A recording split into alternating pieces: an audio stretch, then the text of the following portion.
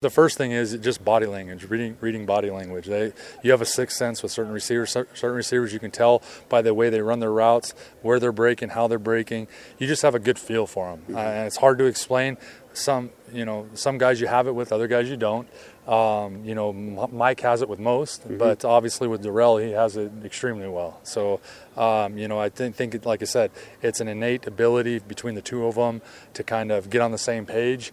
And for whatever reason, D-Walk's body language is very easy to read when he's running his routes, and Mike picks up on it very quickly. I mean, he's had great chemistry with a lot of receivers, as you said. I mean, Bowman comes to mind, Zylstra last year. Is that hard for a quarterback to do, to develop that chemistry with so many different guys? Yeah, I mean, at the end of the day, it is. But and the other thing is our quarterback gets good protection from everybody, and so he's able to stand in there and see it all.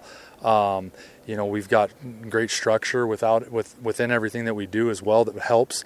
For the most part, the guys you just named, Darius, Darrell, and Brandon, stayed healthy and stayed in the lineup long enough for Mike to get that chemistry with them. So it takes a lot of that. It takes a lot of time on the practice field. They can depend on one another because they've been around each other a lot. And you look at Darius, how many games he played with Mike. That was the reason they played a lot of football together.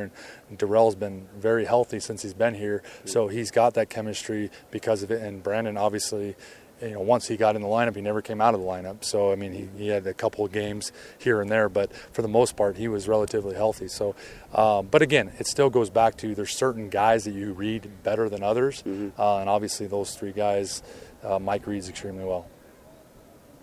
With Nate, he was kind of pushed in like almost in an emergency situation. What's the plan moving forward with it's very, very similar to last week. I mean, Nate knows all the positions, so we're able to move him around to different places. He and Nate both, ran one position last week together, and they'll continue to do that. I think they're both very capable of being a starting receiver for us, and then it's just about making the most of the opportunities when they present themselves to both of those guys. But Nate, his versatility is huge for us. His smarts, his understanding of our offense, we're depending on him. With CJ, like everybody who plays a former team, wants to get up for that game. Do you imagine for him it's? Yeah, I can imagine. I think it's his first go-around with the Ticats, so I think he's going to be up for it. CJ's a great football player. I mean, he's a pro. He's ready to play every week.